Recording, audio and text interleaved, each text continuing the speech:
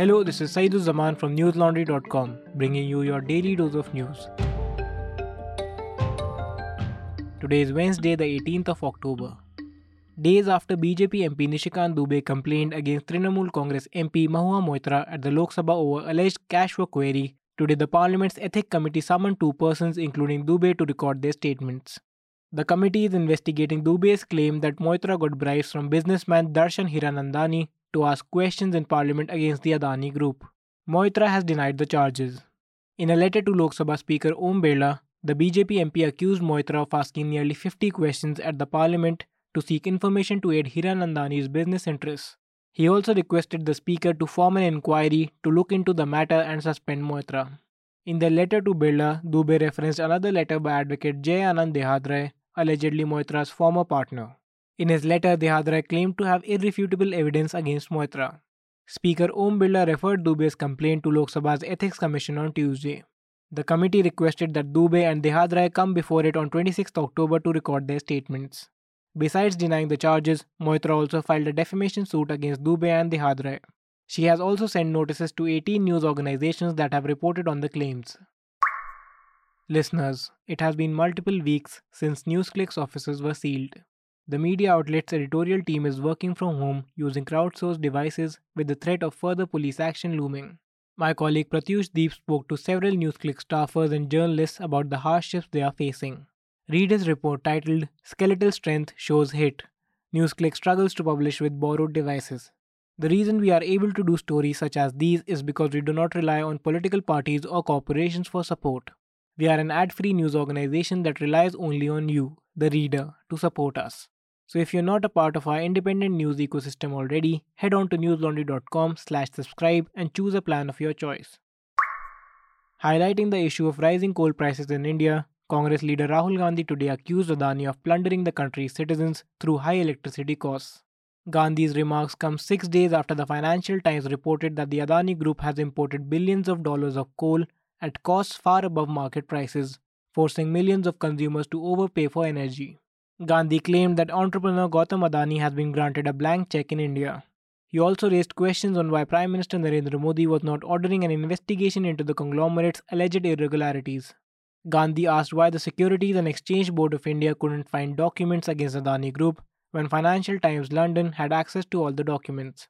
In August this year, the market regulator had informed the Supreme Court about its inquiry into Adani Group's 13 overseas entities, including 12 foreign portfolio investors and one foreign organization.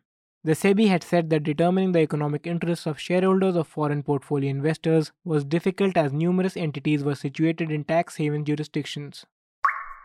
Today, the Congress-led United Democratic Front laid siege to the Kerala government secretariat in Trivandrum.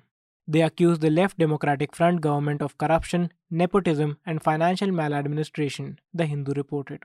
Beside the corruption and mismanagement charges, the protesters slammed the rise in the prices of fuel, energy, and basic necessities. By 6 a.m. today, the UDF workers had swarmed 3 secretariat gates. One of the gates was open to allow ministers and government personnel inside the secretariat. Top UDF leaders joined the demonstrators on the picket line. K. Sudhakaran, president of the Kerala Pradesh Congress Committee, V.D. Satheesan, leader of the opposition, and P.K. Kunhalikutti, leader of the Indian Union Muslim League, addressed them. Satheesan, the leader of opposition, had announced on Monday that UDF volunteers and workers from around the state will blockade the state secretariat in protest of the LDF government. He had accused the party of being sunk in corruption.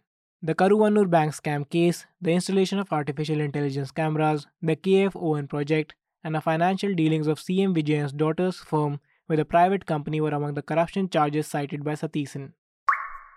Today, Delhi's Saket court convicted 4 people in the murder of journalist Soumya Vishwanathan. The accused Ravi Kumar, Amish Shukla, Baljit Malik, and Ajay Kumar were found guilty of murder, while Ajay Sethi was found guilty of stealing property. The court will announce the punishment next week. Soumya Vishwanathan, a 25-year-old journalist with India Today, was found dead in her car on Nelson Mandela Marg in South Delhi on 30th September 2008. The police were initially unsuccessful in identifying her killers, but there was a breakthrough in 2009 amid an investigation into the death of a BPO employee, Jigisha Ghosh. One of the accused caught in Ghosh murder case confessed to being involved in Vishwanathan's murder too. The Delhi police had then invoked the Maharashtra Control of Organized Crime Act due to the accused defendants' prior involvement in other heinous cases. A major explosion at a Gaza hospital yesterday night killed hundreds of Palestinians, including those under treatment and women and children seeking refuge at the facility. According to the Hamas-run health ministry in Gaza, at least 500 people were killed in the bomb, which Israel claims is an exaggeration. The news provoked outrage around the world, with Jordan, Syria, and Turkey condemning the act. Hamas blamed Israeli airstrike for the explosion, but the Israeli military said the explosion was caused by a misfired Hamas rocket. Prime Minister Narendra Modi expressed grief today at the tragic loss of life at Gaza's Al Ahli hospital and condemned civilian losses in the ongoing violence. The Israel-Palestinian conflict escalated on October 7th after Palestinian militant group Hamas launched missiles at Israel. In retaliation, Israel declared war. In his first message on the crisis, Prime Minister Narendra Modi had stated that India stands in solidarity with Israel at this trying time. While Prime Minister Narendra Modi's remark on Israel was criticized for failing to mention Palestine, the Ministry of External Affairs emphasized that India remains committed to the formation of a sovereign, independent, and viable state of Palestine. That's all the news we have for you today. Have a good day or a good night depending on where you're listening from. See you tomorrow. News Laundry is possible because of our paying subscribers. We don't run on corporate or government ads. You too can be part of changing the news model. Go to newslaundry.com/subscription. Be a part of the community that pays to keep news independent. For the smoothest News Laundry experience, download our app. Watch our shows, listen to our podcasts, read our reports. Stay informed. Pay for news. Protect democracy. Save the world.